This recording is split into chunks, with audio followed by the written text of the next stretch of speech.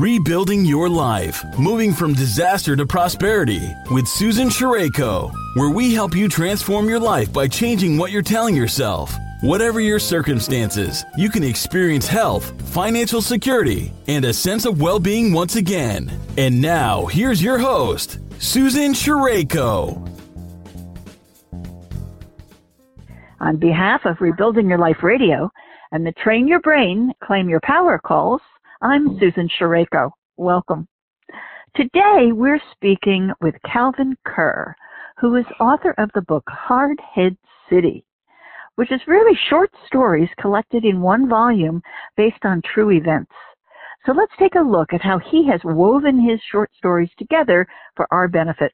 Welcome, Calvin. Okay, thank you for welcoming me. I'm glad to do it. Calvin, how do you describe your book?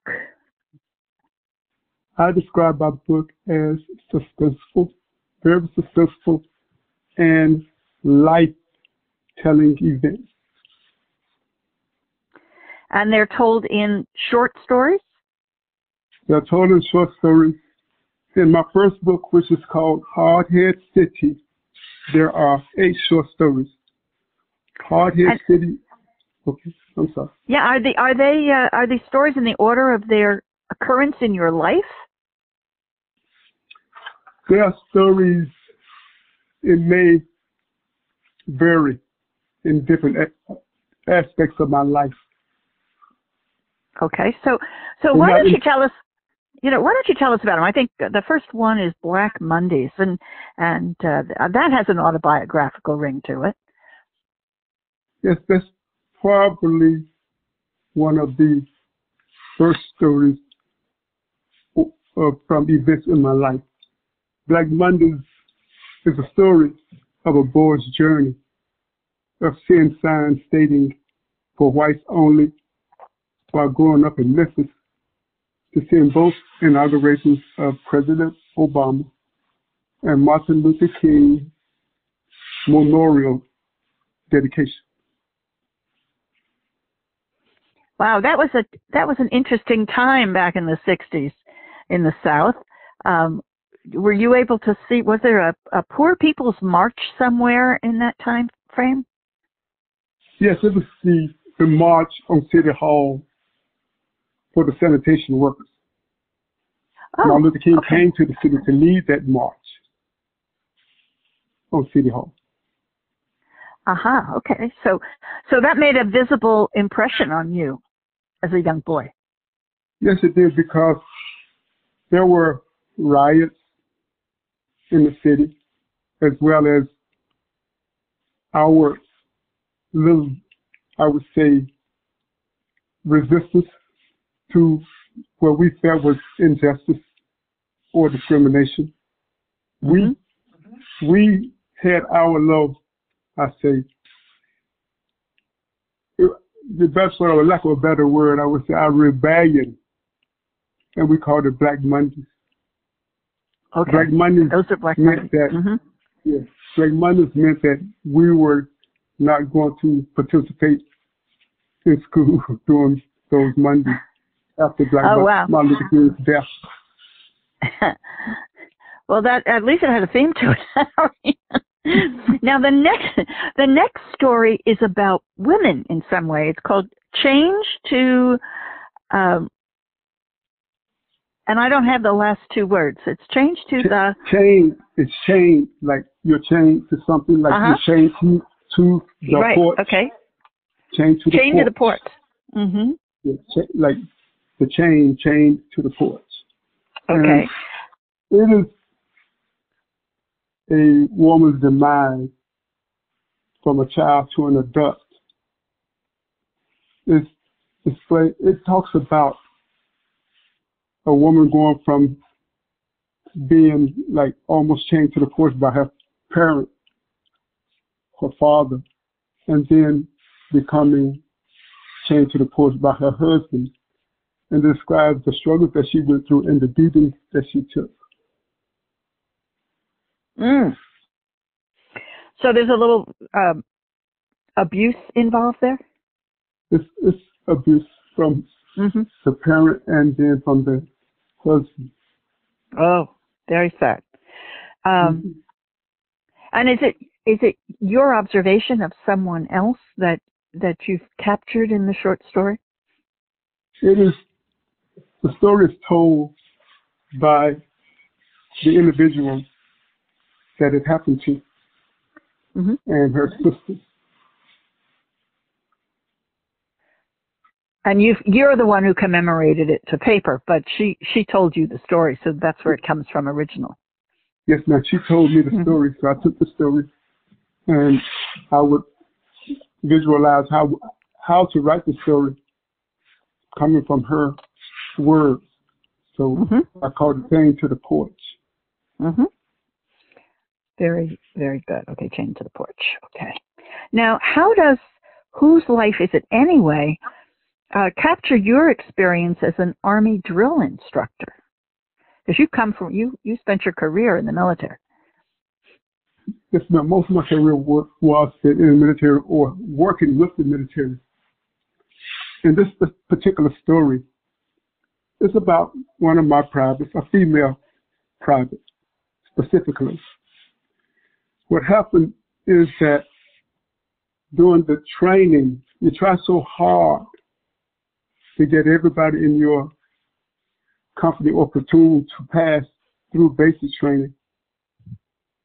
And in the end, when this particular person tried to commit suicide just to get out of joining the military, after you work so hard to try to get her trained and get her to accomplish something. In her life, she had never finished high school. And my thing was to get her to at least get a high school education while she was in the military once she got in. And so she could go from there, continue on to college for the rest, to improve her life. But in the end, when she tried to make the suicide attempt, she knew that she would be eliminated from participating in basic training, and therefore she could not continue the training. Oh, that's tragic. Yes, it was tragic, but I spent a lot of time and hours trying to motivate her and mold her to do something for herself. This is something that I took at a personal for everyone in my platoon or company to graduate from basic so they can go on with get education in the Army and do better.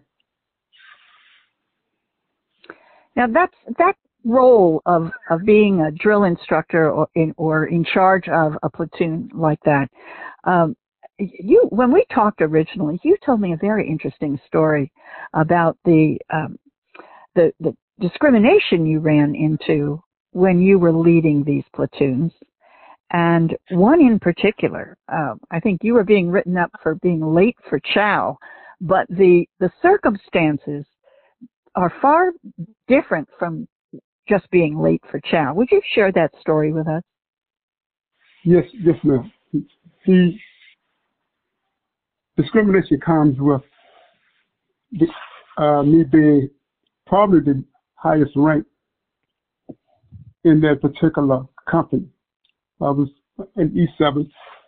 Everybody else were below my rank. Therefore, and I was black. Therefore, in every aspect of training, they were trying to belittle me as we would run PT. I would call the cadence. Nobody would relieve me. Now I'm tired. And at the end, I'm just exhausted. Then we go on training like we went on bivouac. They would put me all the way in the back of the woods on top of a hill all the way far back with those 50 females, and they would put their little buttons right on the hillside where they could walk right down to the area of operation. But I had to cut through woods to get to the breakfast that we would set up. I was deep in the woods and it was dark, and I had to leave the females out, which made me late for chow. And then at the end of that training, we had to do a 13-mile road march, whereby one of my females got hurt, so I had to put her on the aid truck with one of my assistant drill instructors. Therefore, I'm there with 49 females walking 13 miles, trying to make them keep up. And they're crying, and I'm by myself. And by the time I get back to the barracks, I'm very anguished. But when I got to the barracks, the company commander, which was a female, wanted to write me up for being late for chow. She asked me to come down there, but I told her to wait. I'll be down in a minute once I finish checking my female soldiers out. I had to check their feet and make sure everybody was healthy.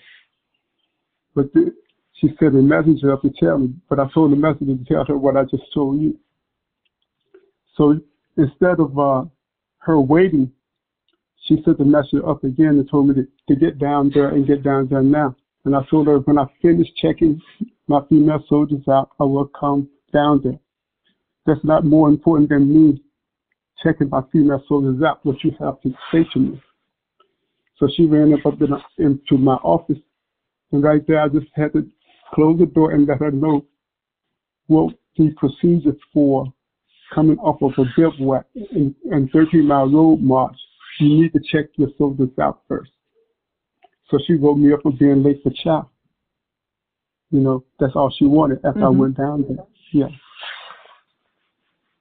And that was brought about my letter in writing up the whole company up for the things that they were doing to me throughout the whole drill sergeant cycle or drill cycle. And also calling out a lack of leadership. A lack of leadership. Because I wrote her up because I didn't think that she was displaying the leadership that she should be as a commanding officer in the United States Army. Interesting. I think this discrimination issue comes up a few times in your life, but the next book, the next chapter or story is called Hardhead City, and which is the same title as the name of the book. What's significant about Hardhead City as a story? Well, Hardhead City, first, it is the feature story because it takes place in Baltimore City. It's when I became the Army instructor in Baltimore City and was in charge of building a junior ROTC program at that location. The name of the school was called Harbor City Learning Center. But the kids, they were so hard-headed that I would call it Hardhead City. So it was this training those kids to be better citizens, better American citizens, because they had most of them didn't have a father figure or mother figure to teach them that it's all right to be good to each other. It's all right to like each other. It's all right to encourage each other. And that's what I felt, that I had to build confidence in them, had to train them in a way to make it okay, so they can see that it's okay to love each other. It's okay to get along or talk things out between each other. And that was in the inner city. They had got kicked, all these kids had got kicked out of all the regular schools. So it's an alternative school. And also I was the basketball coach there that coached the basketball team. So a bit of my drill sergeant experience it came in handy. was displayed in my coaching methods. I would make a big push-up before they touch the basketball. I would make them run a mile, either before or after the push-ups. And they got along with me after that because I think they considered it tough love after a while. They felt the physical fitness and feeling better about themselves, and we were winning basketball games. I went undefeated one season with them, and it also brought the school a bit of esprit de corps, togetherness in the school system. Now, the next story in the book is 2 days And that has a similar kind of theme in the sense of getting along and communicating with people. What is that story about? Yeah, it's called Two Dans, like two brothers with the same name. Mm-hmm. Like, and it is a split family situation. Just imagine you being a child, and all the time there is another family outside of your home. You never suspected that one day someone will come in to your home. Your mother has moved out, and the whole set of family comes into your home where you're used to just having your sisters and brothers, your immediate sisters and brothers, and now we're in a different family environment. And the insult was, there's two brothers with the same name, Dan 1 and Dan 2. Well. So, and that it was brought about a very, very volatile situation. It was just my sisters crying, and the mother had left, and it was just a hurtful situation. Mm-hmm. So I call it 2 days, but it's much more involved in the story than just mentioning those items that I just mentioned. Mm-hmm. Mm-hmm. Mm-hmm. But it's a family story. Yes, it's a family story, but it's a lot of trauma and a lot of trauma there. Interesting things that went on that goes on in the story. Okay, so then the next story is 3 Outs and a Cot, and that one is kind of fun. It has a theme that goes through it in the sense that you've been involved with dental treatment facilities and treatment for people for a while. What was that about? Okay, it's the Leavenworth story where I was in charge of a dental treatment facility inside the prison at Leavenworth.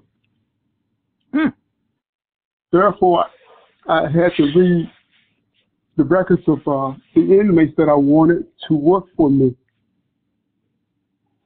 Going through the records of trial, I would pick the inmates that I wanted to work. However, I knew this one inmate. I let him work for me, and then I asked him one day after I read his record of trial, why would you try to make another man, do something very, I would say, for lack of a better word, inhumane, I would say. Mm-hmm. And he said, because the person was a punk. I said, what does that make you if you want another man to do that to you? What do you think you are? He said, it's because the person was a punk. I said, what does that make you? What do you think that makes you? And how can you make another man do that to you anyway if you're not a punk? And he said that, I said, now, you're spending time in prison just for doing that. But he told me that he gets like 3 meals. He gets a chance to purchase things from a little store that they have in the prison. And he has a cot. So he gets 3 hots and a cot. And I think that he's so dissatisfied with that, with being in that situation. Mm. So I call it 3 hots and a cot. However, there's more to the story than just the 3 hots and a cot. It's the procedures that I had to do with those inmates, and also all the other things that occurred in the disciplinary barracks at Fort Leavenworth. Mm-hmm. And another thing with that, the one more thing, mm-hmm. Then I'll leave it alone, is also at Leavenworth, they would have a line coming from the prison in Germany, all the way from the gate, all the way like almost a half a mile long. And and it consisted of black men from like 18 to 30 something. And it was just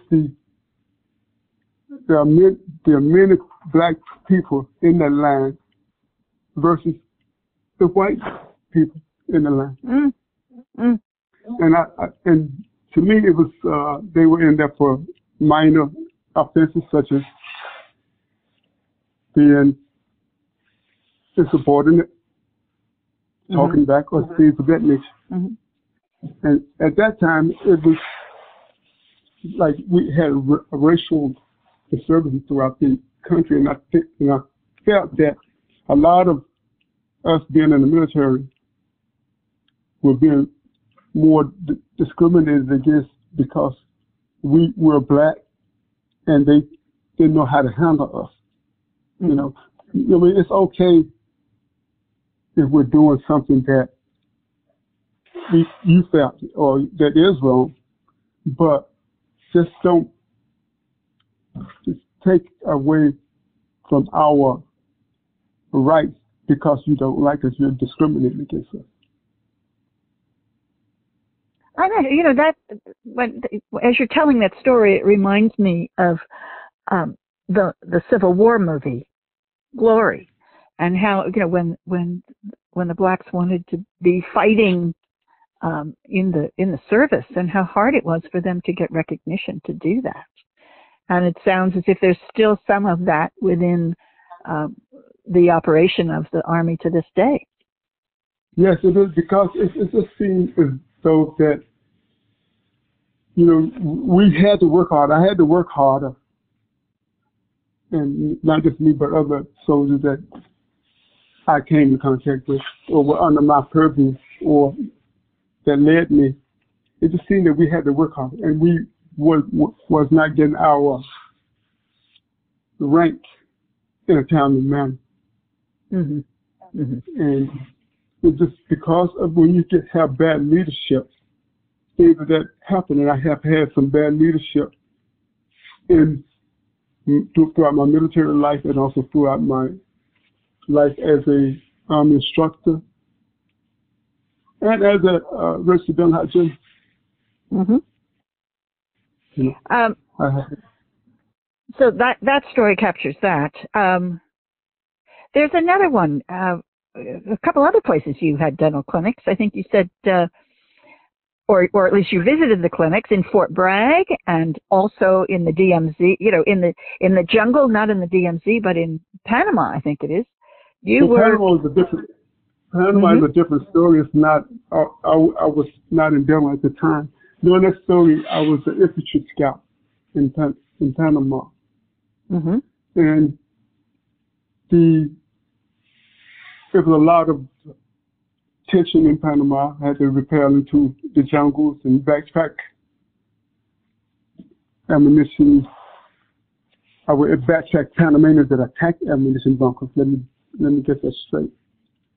That was one of the things that I had to do, as well as had to face more discrimination because they were always putting me to doing the dirty work. You know, coming through the jungles and leading people through the jungles and getting them up to the jungle on this one hill specifically where we could see all of Panama. And also they would you could just see the discrimination of how they treated the white soldiers or how they treated me. And there was also a lot of drugs and different things going on. And this story just shows how one of the guys just Panama during that time when he was going to be thrown in jail. And it talks about the soldiers escape from Panama. Right. So then, now this is all sort of Vietnam era stuff. You made an interesting comment that every time they put you in a place, they wound up putting you in charge regardless of your rank. So that you might be a much lower rank than somebody else who was there, but they put you in charge over that person. Yes. as in Leavenworth, well, let's back up. When I was down in Fort McClellan, Alabama, although we had E7s, they were the same rank as I was, but I was dental. I went there to be a drill sergeant with them. And I don't know why they sent me there because I was dental at the time, but they had E7s that outranked me.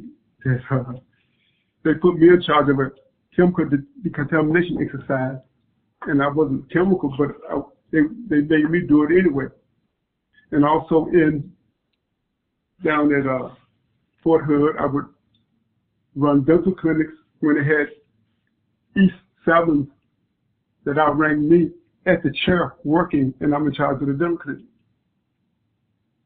So just about in every aspect of my career, I would be in charge of things to the next level, such as at Fort Dix.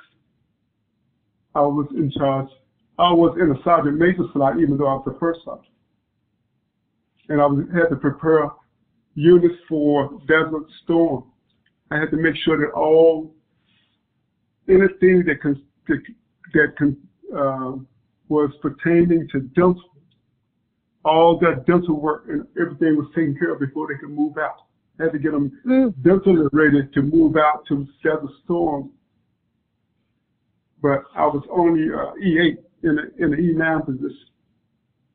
But I got my unit, an Army Superior Unit Award for Desert Storm. And as well as after that venture, they would move me from there down to Fort Meade, where I took over another dentist as a E8 in the E9 position. And, had to rebuild PT programs and just different aspects of the dental activity. They called it dental activities at the time. So now I'm already experienced because I did the job at Fort Dix. So I moved to Fort Meade. They moved me from like Dentech to Dentech or from clinic to clinic at all times, or just move me from infantry to being on the DMZ in Korea or the jungles of Panama. So all aspects of my life is always was in charge of things when they had other people that outranked me. That has to be frustrating. Go ahead. I'm sorry. I was going to say, to me, it sounds like it would be frustrating. I don't know. Maybe it isn't frustrating to you because there's also that recognition that you're capable and good at what you do. Well, it's like, I would say, after they moved, I was really kind of mad at when I was down in Texas at Fort Hood, because I went from one clinic as an assistant, let's say, dental person running the clinic as an assistant manager to another clinic where I was a manager, and then to another clinic, which is a 7-8 dental clinic in the same year. And all this time the IG was taking place, was getting ready to take place. So I cleaned up one clinic. Then Sergeant Betty came up and said, "You have to move because this other soldier that was running the 7-8 dental clinic wanted to get some surgery done, some elective surgery now. Now I cleaned up the first clinic, now I'm over in my second clinic. Got that cleaner ready, IG ready, IG inspection ready. Then they want to move me to another clinic, which was a 7-8 dental clinic. Now this has a lot of problems there, so I had to clean that clinic up in 2 weeks for the IG. But it's a challenge to me because when I do something, I always try to be the best of what I do.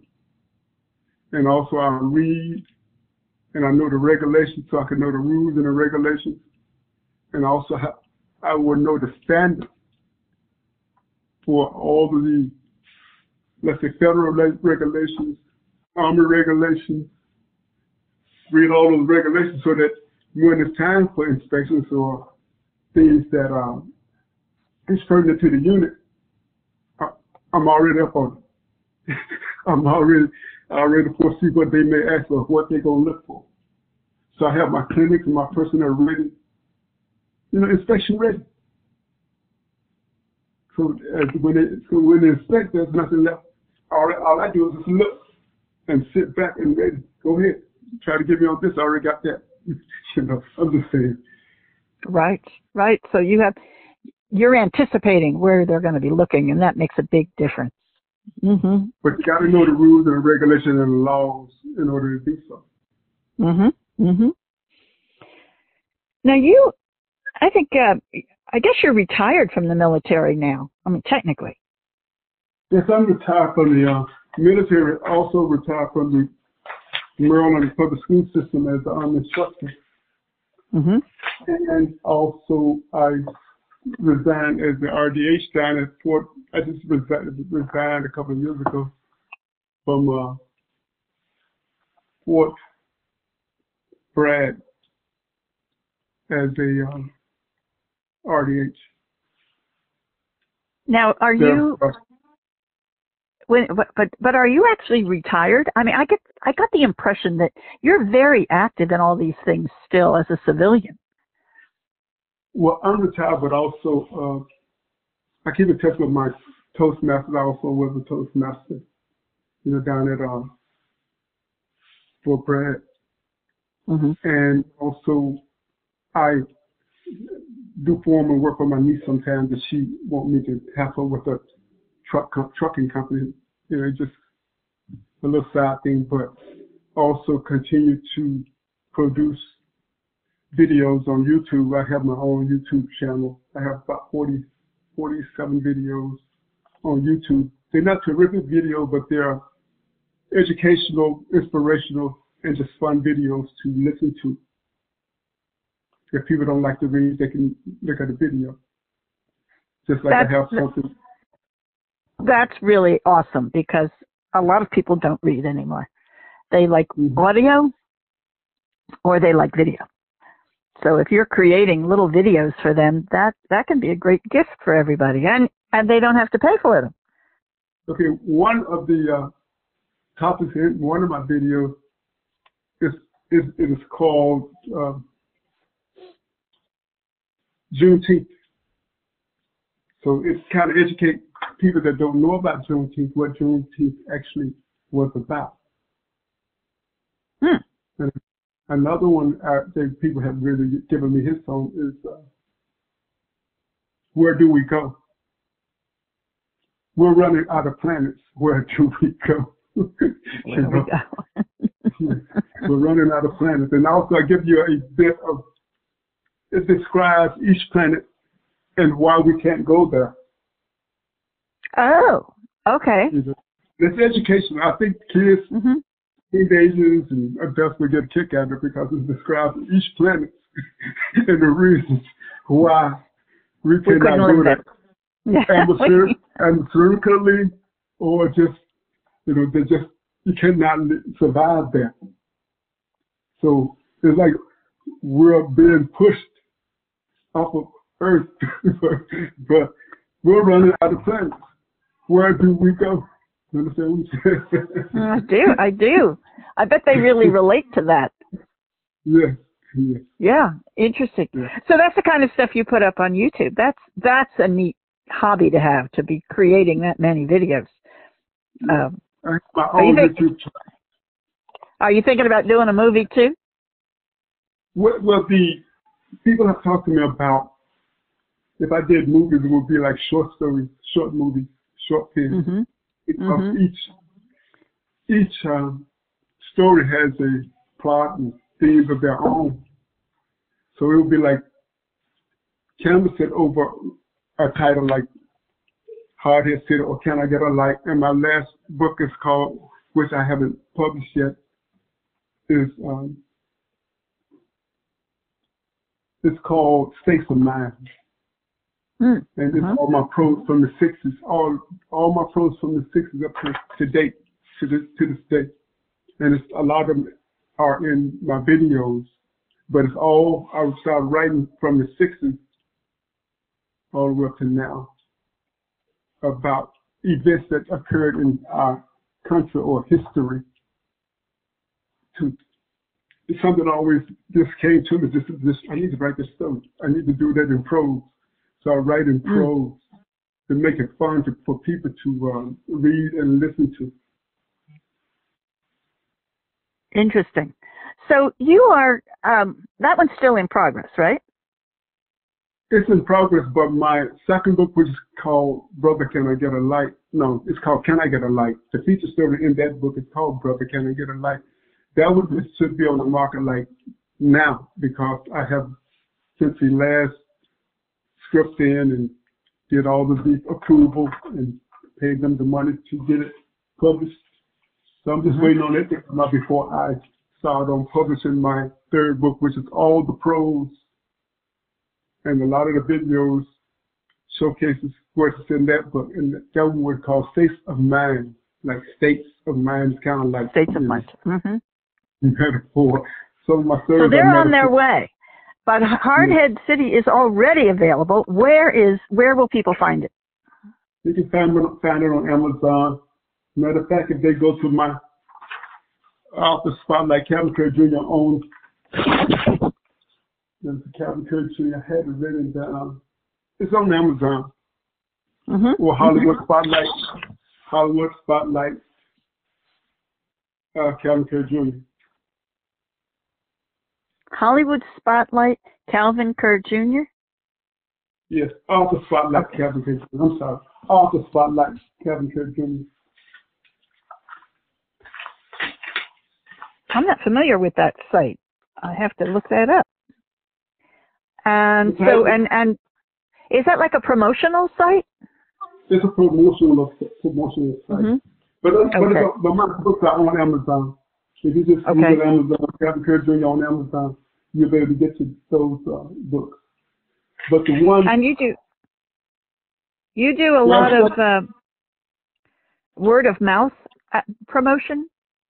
Most of my promotions are word of mouth. People, when I tell them about the videos or the book, they just write it down real quick and go right to the site and also go buy the book if they want to. They do that. I don't force anyone to do anything. I just put it out there. They do it, they don't. It's a hobby. However, if I begin to make a few bucks out of it, then I would do more, and also I would provide people more with more, I would say, things that they need to improve their lives. It is, I think all of us would feel better if we got paid for what we're doing with our writing. It is a gift we wind up giving, you know? So. It's a gift of giving, right? Yes, it is, absolutely. It doesn't mean we like it. But most people that read my book, a lot of people say the book, Hardhead City, is just a page-turning book. I mean, from one thing to another, it's very, it's, I would say, catchy. Once you start reading, actually just 8 short stories, so you can read one, put the book down, and you want to read another, you can read it. You don't have to just read the whole book at one time. So that's why I write short stories, because a lot of people like short stories. Right, and you don't have to, you can put it down and come back because you've completed a short story. So that is convenient for a lot of people who are just grabbing a few minutes to read. I think you're right. Yeah. Well, Calvin, thank you so much for coming and talking with us about your book and your life. I'd like to remind our listeners that we're talking with Calvin Kerr about his book, Hardhead City, which is available on Amazon. And I want to thank you again, Calvin, for writing these stories and for all the care that you have given to other people throughout your work. It's almost as if it's your mission to be of service. Well, thank you, and I thank you for interviewing me. And I know that I was a little bit iffy at times, but this was a straight interview with no rehearsal. Yes. That's how we do them. And it's perfectly fine. So, but anyway, thank you very much, Calvin. It was fun. It was fun to talk. So, Okay. Well, that's a wrap. That's a wrap for today, everyone. Bye for now, and have a great day. Thank you very much for tuning in today. If you've been inspired by this show, leave a rating or review on iTunes and visit www.rainbowsoverrunes.com to receive a free chapter from Susan's book. On behalf of Susan Sherayko, this has been Rebuilding Your Life, moving from disaster to prosperity, sharing the journeys of those affected by sudden and great loss and what they did to heal, rebuild, and where they are now.